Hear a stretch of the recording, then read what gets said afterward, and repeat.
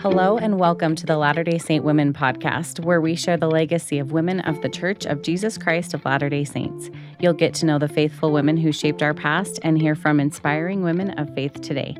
I'm Shaylin Back. And I am Carly Guyman. We're your co-hosts. Today we are so excited to welcome to the studio Rosemary Thackeray. Rosemary, welcome. Thank you. I'm happy to be here. We're glad you're joining us. Rosemary, we've been looking forward to this conversation with you for a while and now kind of have the right timing and the right topic. We're going to be talking a little bit about BYU Women's Conference and some other things today with you. As I was thinking about how to introduce you, it's kind of hard. You're involved in so many things, so many good things. So knowing where to begin, like I said, we'll be talking about BYU Women's Conference today. Rosemary is the newly named BYU Women's Conference Chair. Women's Conference is upcoming on April 29th and 30th. So we thought this would be a good time to talk about that.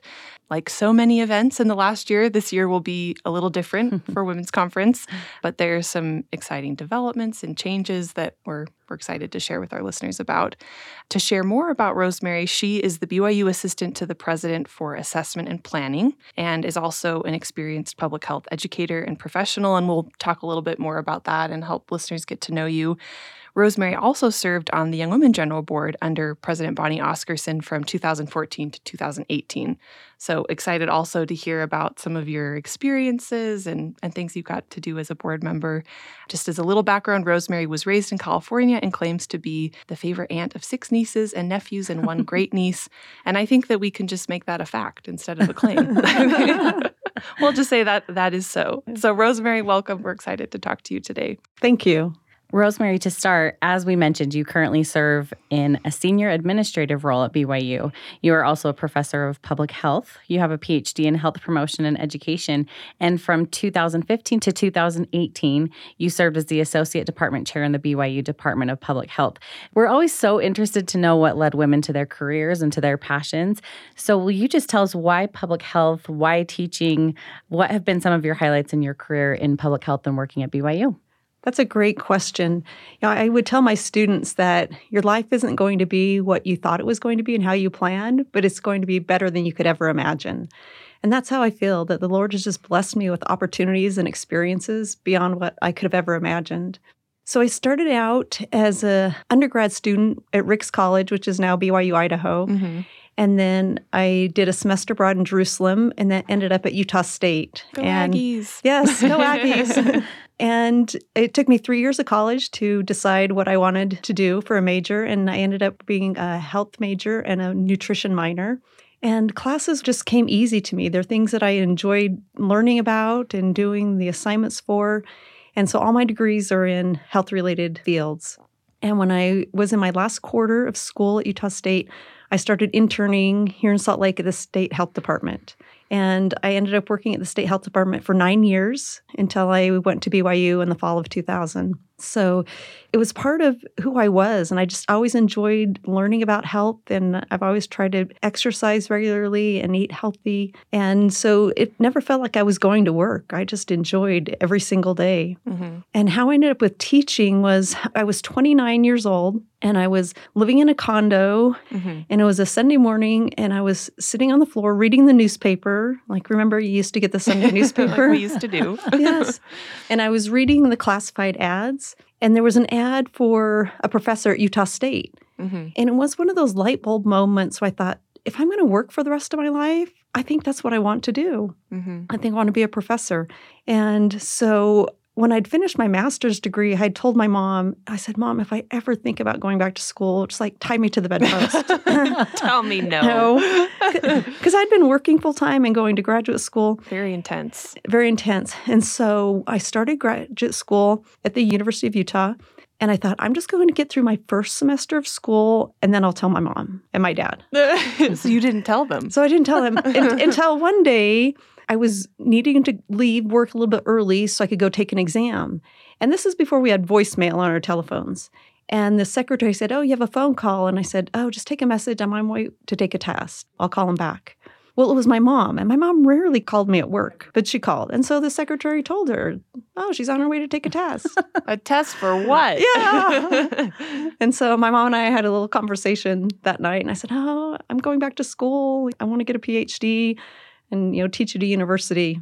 So that's how that all came to be. Had never planned to go to BYU as a career, but they came knocking and asked if I would apply, and the rest is history. So that's how wonderful. I ended up there. The highlights have definitely been the students. The students are the best part of being at BYU. And that's actually what I miss in my current role, that I'm not teaching classes anymore. But the opportunity to get to know students and to involve them in your research and your conference presentations, and then they become friends for life. And that's what's been really most rewarding, to see them succeed in their careers and their aspirations and what they're trying to accomplish. In fact, I have one student. He came and sat in my office one day and I said, Travis, what do you want to be when you grow up? Because that's a common question I would ask my students, because that can help me, mentor them and guide them. And he said, well, actually, I want to play in the NBA one day. I'm like, okay, great, And he did. And oh, that's amazing. And I'd gone to Atlanta one year for work at the Centers for Disease Control and Prevention. And Travis was playing for the Atlanta Hawks. And I went to a game where he played, and we're still friends. Wow. And he was a bishop in Orem, and I went and visited his ward when I was on the Young Women's Board to visit his young women. And so relationships like that are really the best part of being at BYU and the students there. And so neat that these students grow and they become professionals and almost more like peers for you. Yes. People that you can work with and relate with.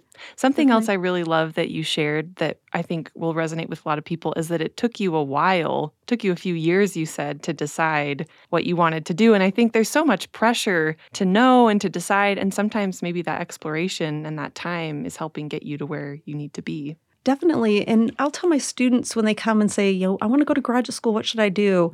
And I would say, work for a year or two, because that's going to help you decide where you really want to focus your attention.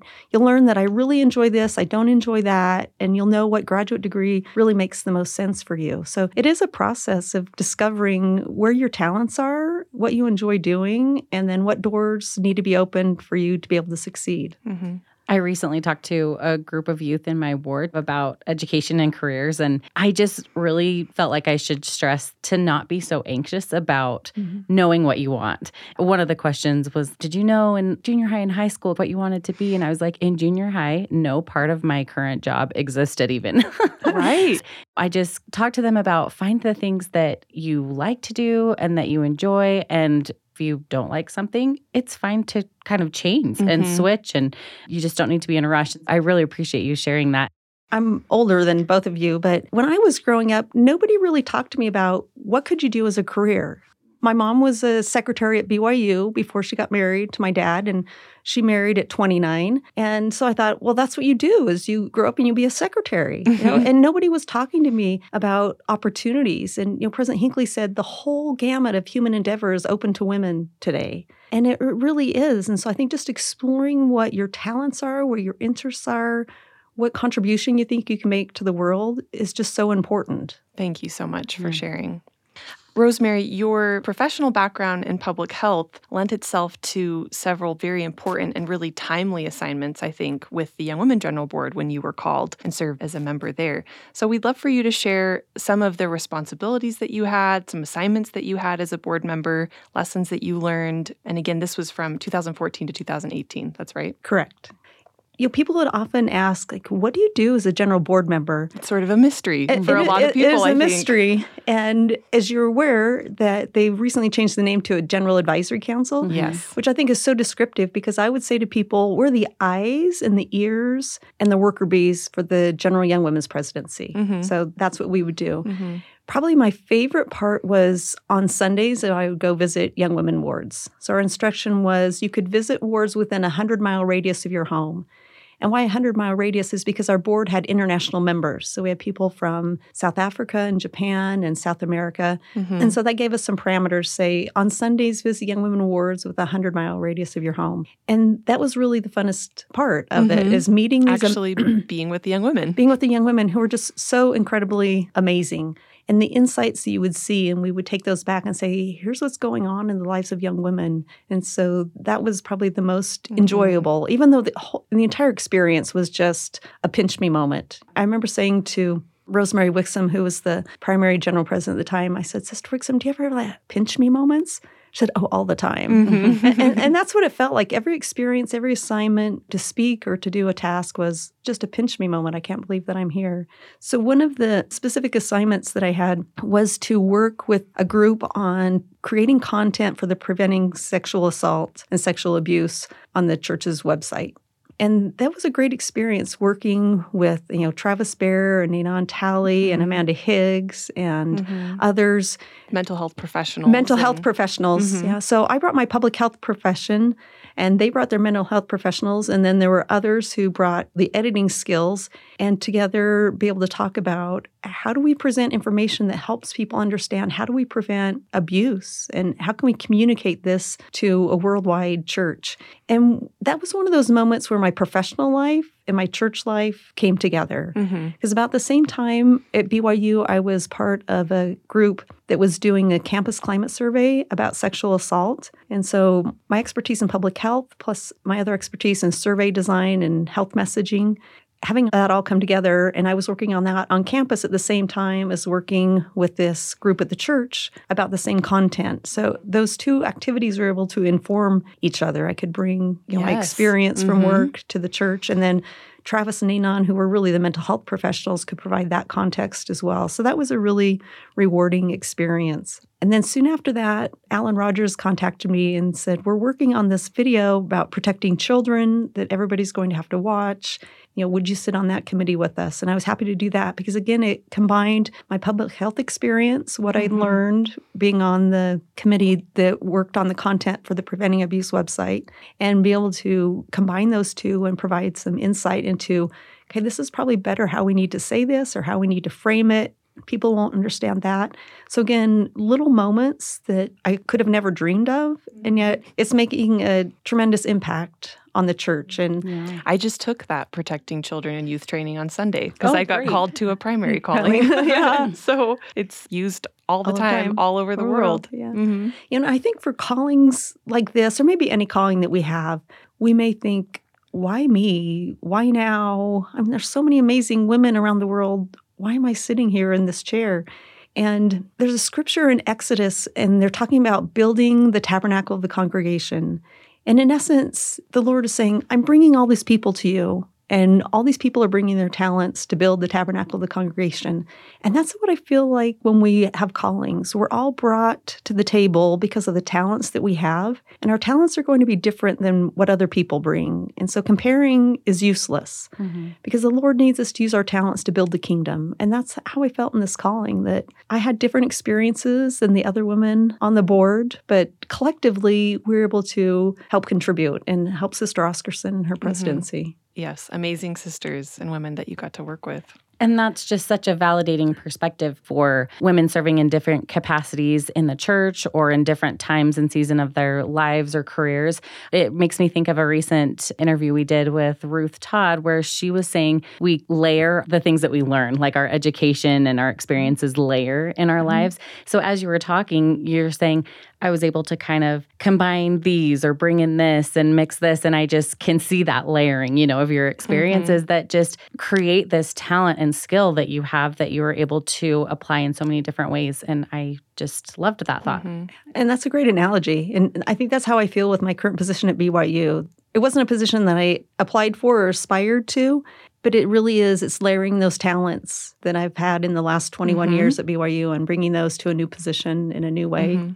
It's almost a relief for me to think, not just in a church setting, but also in a family, in a career setting, in all these other environments that we're in. We don't have to be everything.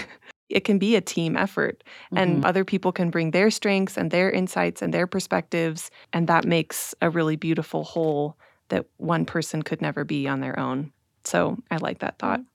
I know, Rosemary, that you also worked on updating what Girls Camp looks like. Can you talk about that? I just think that that's a fun project. Yeah. So when one of the first meetings that we had as a Young Women's Board and presidency, Sister Oscarson leaned over to me and said, Rosemary, do you like camping? And I said, honestly, I'd rather stay at the Marriott Hotel. That's my kind of camping. Yeah, camping is not my thing. But Sister Oscarson asked myself and then Carmela Hooker, who lives in South America, and then Janet Nelson, who was living in Brooklyn, New York at the time, if we would spearhead this committee to rethink about what the Girls Camp handbook looks like. And so that's what we did. So it went from being an 8.5 by 11 spiral bound, here's the manual for Girls Camp, to something that can fit in your scriptures, really small, and being principle-based. And I think what I learned from that, again, is this idea that we all bring our talents to the table, because Janet was an avid camper, loved camping, had spent years working, in young women and going to girls' camp.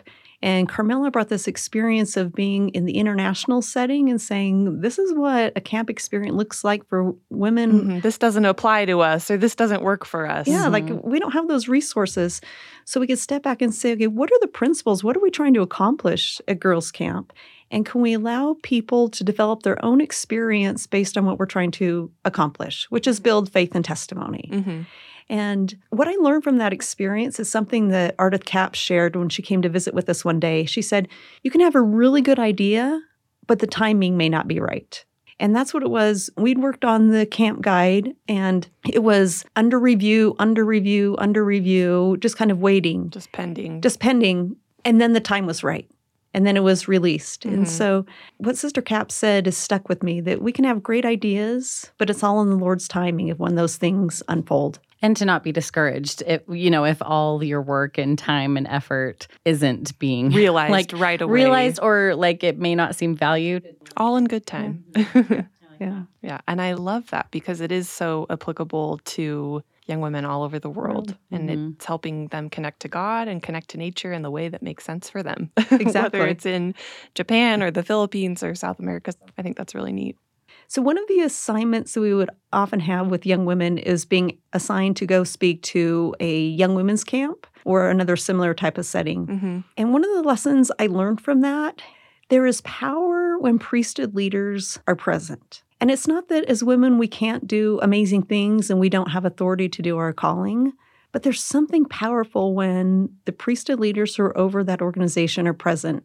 So this one time I had an assignment to speak at a young women's camp, and it wasn't a traditional camp. They called it Daughters of Faith. And the young men had a similar type of thing, and they would go, and they called it the mountaintop moment. And it was like kind of preparing the young men for missions.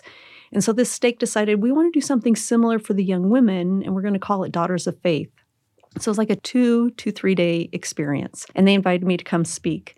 And I prepared as best I could. And then I showed up, and the stake president was there. And he was dressed in jeans, but a white shirt and a tie, and his counselors were the same. And he conducted the beginning of the meeting, and he'd ask them, what have you learned so far in this experience? And had this dialogue with them, lessons learned.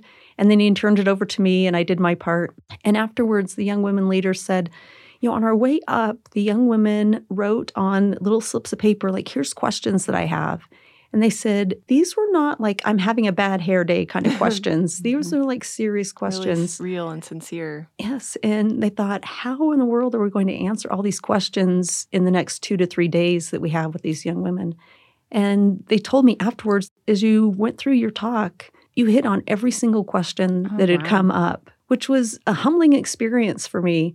And I wrote in my journal afterwards, Elder Kosei had given a talk at BYU, and he said, is there any more beautiful experience than to feel the influence of the Lord working in our lives, to know that He is there close by, to feel that He magnifies and enhances our natural abilities, thereby making us tools in His hands? I firmly believe that there is much more joy and satisfaction in saying, it is the Lord who did it through me, rather than saying, I did it all by myself. So I think this experience of having that stake president there leading that discussion, I hopefully was guided by the Spirit in my talk and my presentation, and it was such a beautiful experience for everybody who was there. Now, could that have happened without the stake president there? Sure. But that and other experiences have helped me develop a strong testimony that women and men work together in this work. And that there's power when we work together and don't say, I have to do it on my own, but using that priesthood authority and that priesthood leader to be there to support what we do, there's power in that. No, that's exactly what I was thinking as you were describing this, that there is power in unity. And I think, too, that your preparation helped you be ready to be guided by the Spirit, to be able to speak to these concerns of the young women. That's a really beautiful experience. And yes, how amazing to experience being a tool to help serve, because that's really what it is, right? To serve and to help others feel God's love. Yeah. And what was interesting about this event, so this was in 2015, so way before we were introduced to ministering. And what they did was they had the young women pair up, like visiting teachers, and we used to have, and then they would have another sister from the stake who came up for that day. And they met with her for a few minutes. And then these two young women went off. And based on what they'd learned from talking to the sister, they prepared a lesson for her. And then they got back together and they shared this lesson with her. And the leader said, we are teaching these young women ministering. And I wrote in my notes to Sister Oscarson, I said, wouldn't it be so great if young women understood that Relief Society is about ministering, and then they wouldn't be afraid and think that I'm coming to Relief Society with a bunch of old women? And that's what we're doing now. We're doing ministering. And the young women are involved. And the young women are involved. So those stake leaders had a vision that we need to help young women understand what ministering and ministering like the Savior is like. And that's where we are today.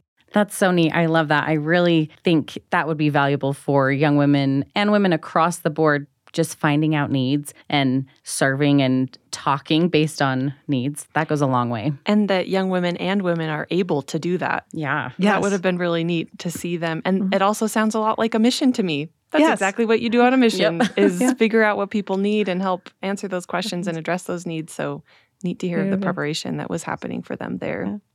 Rosemary, last year you spoke at BYU Women's Conference as the incoming Women's Conference chair. I loved your message, and I remember being especially touched just hearing you describe that the Savior knows us, He hears, sees, and loves us.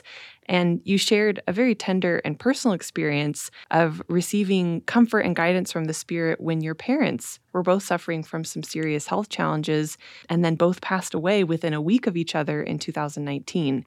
We would love for you to share how this personal revelation, really, this comfort and guidance that you received helped you through this really challenging time. Thank you for that question. What I shared in my women's conference talk was my dad was diagnosed with bone marrow cancer, and he did one round of chemo treatment. And in the interim time before he would have started his next round, they found a volleyball-sized tumor on his kidney. Oh, my gosh. And my mom had several health challenges. She had diabetes, some other things, and she also had some pretty advanced dementia. And so once my dad was diagnosed, it really took a toll on my mom. She had a hard time understanding what was going on, but I think once it clicked for her, it became very difficult. Really heavy. What really heavy. And in fact, one day we were driving home from the hospital, and she said to me, I don't want to live without him. He's my best friend. He's always been so nice to me. And so, as you can imagine, two people have been married for more than 50 years and were each other's best friends. Thought of one of them going without the other, I think, was just really hard on my mom. And so with diabetes, and she was insulin-dependent diabetic, that was a challenge to manage. And so we talked to the home health nurse, and she'd given us some advice.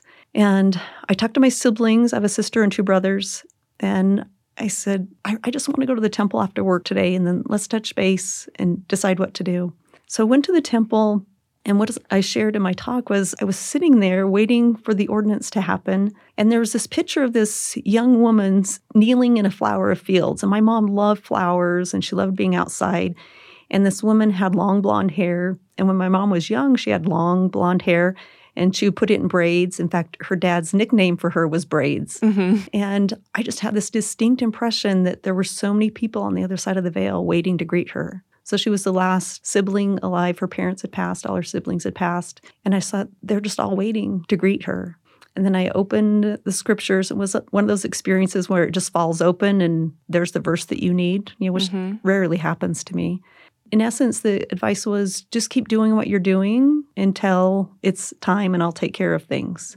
And so that's what we did. It's like, I just need to go back and keep taking care of mom and doing what she needs to do and, to maintain life. Nothing extreme. We don't really need to change course. And within, I think it was 2 weeks, she had passed. Wow. We were thinking more, okay, if dad passes, how are we going to deal with mom? Because she can't live alone. It was going to be this new challenge. Yeah. can she go live with my sister? And how do we make this work? And so that's what we were facing in terms of, okay, if Dad passes, which we knew he probably would, how are we going to take care of Mom? And the Lord had it all planned out. In the end, we didn't have to come up with a plan. He took care of things. Mm-hmm. In terms of personal revelation, I was listening to a talk. This was in February of 2020. Elder Bednar was talking to the Seminary Institute teachers. It was called Evening with the General Authority. And one of the first questions that they asked was, what can you teach us about personal revelation? President Nelson is talking a lot about personal revelation. What can you teach us? And I want to quote what Elder Bednar said because it is stuck in my mind. He said, as we honor our covenants, we may have the Holy Ghost as our constant companion. We often talk as if hearing the voice of the Lord through His Spirit is a rare event. And then he said, many people seem to believe that inspiration from the Holy Ghost is dramatic, big, and sudden. The truth is, the Holy Ghost guides in still, small, and incremental ways over time. You will often not recognize that you're receiving revelation in the moment that you're receiving revelation. My experience in the temple, I think, was one of those big moments. That was an answer to a prayer that I had. Mm-hmm. But as I look back over that time period, I think it was more of the constant revelation that Elder Bednar was talking about. For example, there was one moment, one morning, and my parents had asked me if I would be the executor of their estate and have all the financial responsibilities.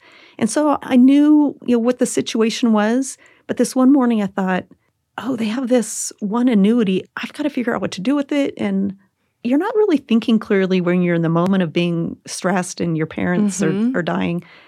But I had this distinct impression to call a man in my ward who does financial planning. And so I called him and I said, this is the situation. What should I do? He explained, this is what you need to do, and this is who you need to call, and you need to get this signed and filled out. I could have never figured that out on my own. But he was the person who had the answer, and I had that impression to call him and ask, what should I do about this particular annuity and how to take care of that? But I think a lot of the other things were just revelation as we live. And I think that's what Elder Bednar talked about. He says, you're kind of living in revelation. It happens. You may not even know that it's happening. In fact, when we brought my dad home, he was in a hospital bed. And during the night, he would kind of shift, like he kind of slipped down the bed. And we needed to bring him back up. And the Elders Quorum presidency said, what can we do? How can we help? And we said, well, can we call you in the middle of the night? Like when we need to readjust Dad? And they said, absolutely, call us. And so we would. I remember it was like 1:30, 2 o'clock in the morning. I'm calling the Elders Quorum president who just lived a few houses away. I'm like, can you come help readjust Dad? So I think that was one of those little moments where it's like revelation. Yes, it's okay to reach out to the Elders Quorum presidency. They asked how they can help, and it's okay to ask them to help you. Inspiration of what you Inspiration in the middle of the night, we need help. I couldn't have done what I did without personal revelation during that time. I can't do what I do every day without personal revelation. But this idea that it doesn't have to be a huge moment, but the Lord is constantly guiding us. It's kind of like in Ether and the brother of Jared. He said they were directed continually or constantly by the hand of the Lord. That's what I felt like in that experience, that looking back, it was continual guidance, and the Lord was in the details of our lives. I think we learn more about personal revelation through hearing experiences. And I think what you've done is teach us what you've seen in your life and what we can be watching for in our lives. And then I also think that those moments of guidance can become more profound when we look back and reflect on them. Which I think is a reason that journaling is so important. I have a written journal that I write in periodically, but I have an app on my phone that's a journal. And that's what I used during this time with my parents, because I could do voice, text, and just do my journal. And the ability to go back and look at those days and remember the feelings and the impressions that I had and what happened is really powerful, because if I wouldn't have written it down, I think I would have forgotten a lot of things. But there's power in remembering how good the Lord has been to us. Rosemary, through such a difficult time, you've mentioned how revelation really kind of sustained you and helped you be able to function and make decisions. We wanted to know if there's anything else that you would want to share with our listeners or to say to sisters who may be struggling with the death of a loved one. What else helped you process your grief and helped you through? That's a great question. And I think grief is a process. I remember people saying, oh, things will get better in time. And I thought, I miss my parents so much. I mean, they died within 4 days of each other. Like, I just can't imagine it getting better. And now, almost 2 years later, I can say it does get better. One piece of advice that a colleague gave me, she said, get a little notebook and just when memories come, write it down in that notebook. Because her husband had died about 3 years prior. And so I did that. My parents died the end of July, and I had a trip planned to San Diego in August. And I thought, well, I'm still going to take that trip. And I took my notebook with me, and I wrote a lot during that time. I remember sitting on this bench near the beach, and this older lady and her daughter came and sat down next to me. And the older lady had white hair like my mom, and they were having a conversation. And the tears just started flowing because I'm thinking, that could be my mom sitting there next to me. And I wonder if my mom would have liked the beach. But writing all that down in a journal was very therapeutic. And I still have it. I don't write as often now as I did before. But again, to be able to go back and look and reflect on those things has been very therapeutic. And I've learned that people grieve in their own way, that my siblings process this very much differently than I have. And that's okay. And it's okay to be sad, and it's okay to acknowledge that you miss somebody. And it does get better with time, but there's not a day that goes by that I don't think of my parents.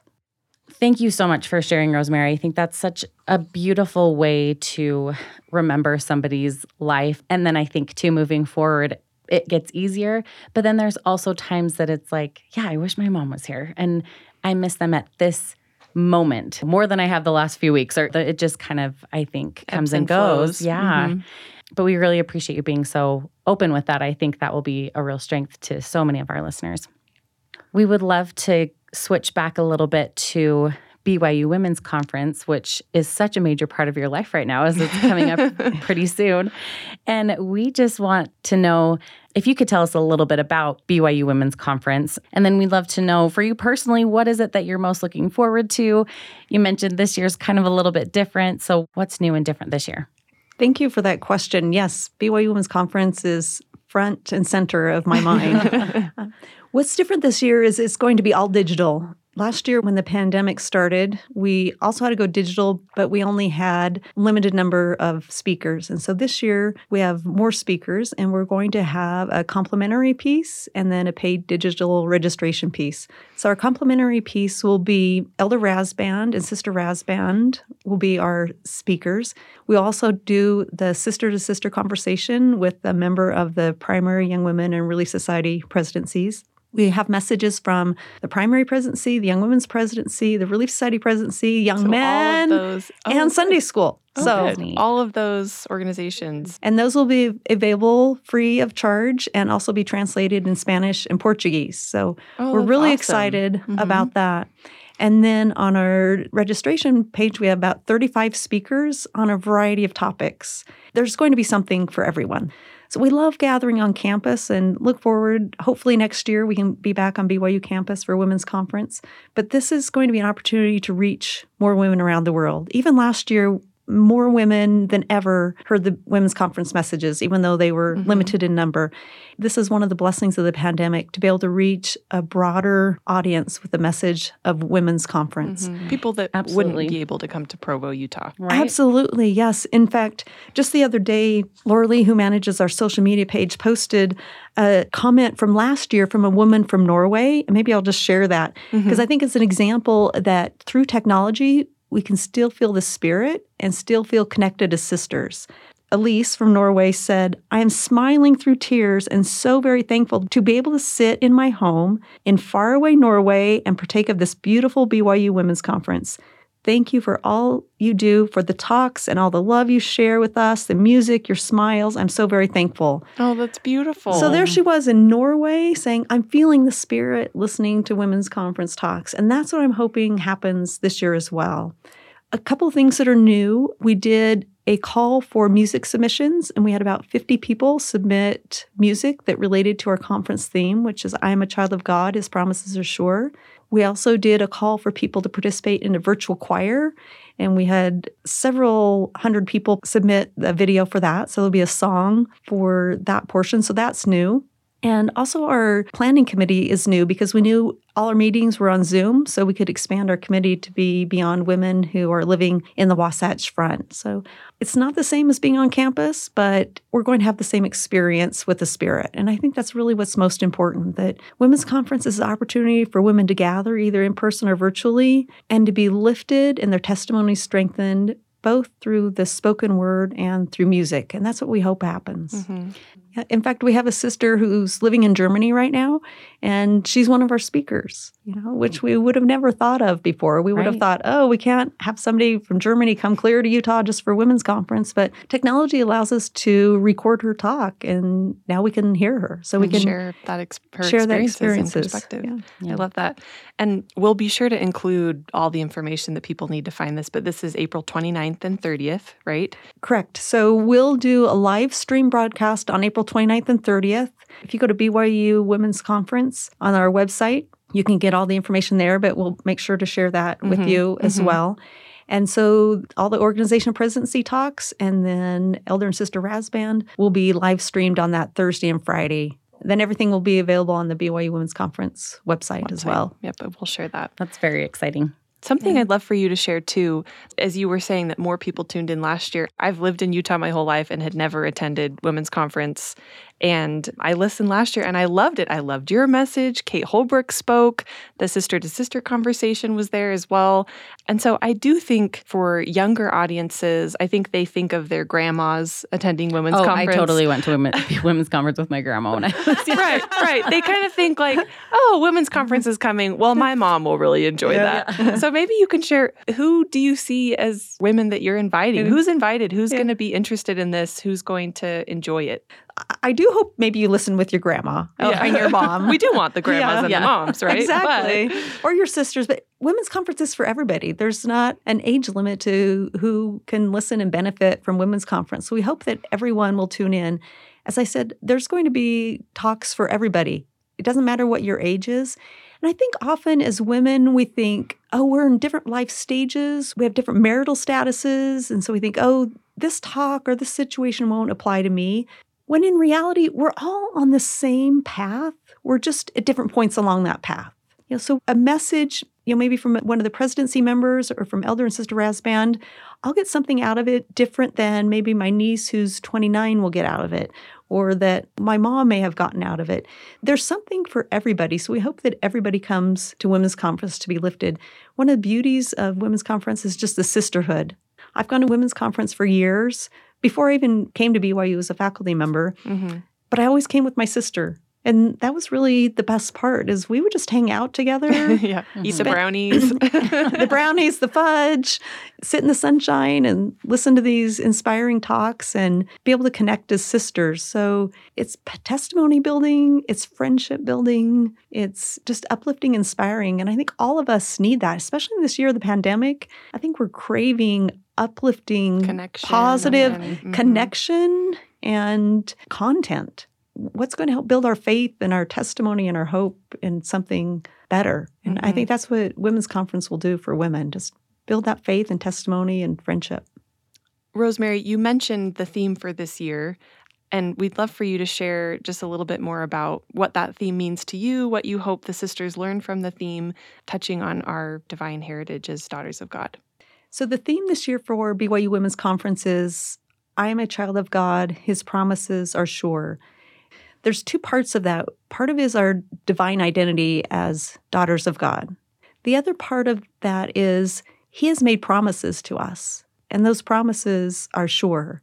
And sometimes we get in what Elder Neal A. Maxwell called the muddled mortal middle, and we forget that incredible promises have been given beyond what we could even imagine. That's what the scriptures say. You haven't even conceived of what blessings the Lord has in store for you. So sometimes I think in the middle of mortality, we forget that the Lord has great things in store.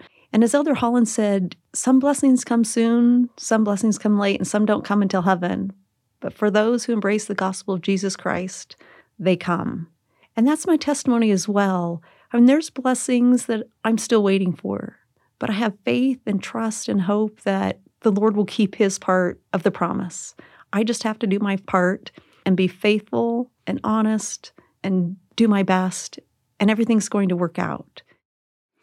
Rosemary, thank you so much for taking the time to join us today and share all of your experiences that you have and then help us get really excited for BYU Women's Conference. Thank you. Thank you for having me as a guest. It has been an honor to talk about things that are near and dear to my heart. BYU education, my parents, and BYU Women's Conference. So we're excited for that. So thank you, Carly and Shaylin, for this opportunity.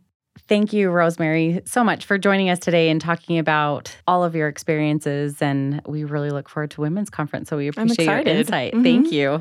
Yes, and to our listeners, thank you so much for tuning into this episode. We hope you enjoyed this conversation with Rosemary as much as we have, and that you've been enjoying other episodes of the podcast.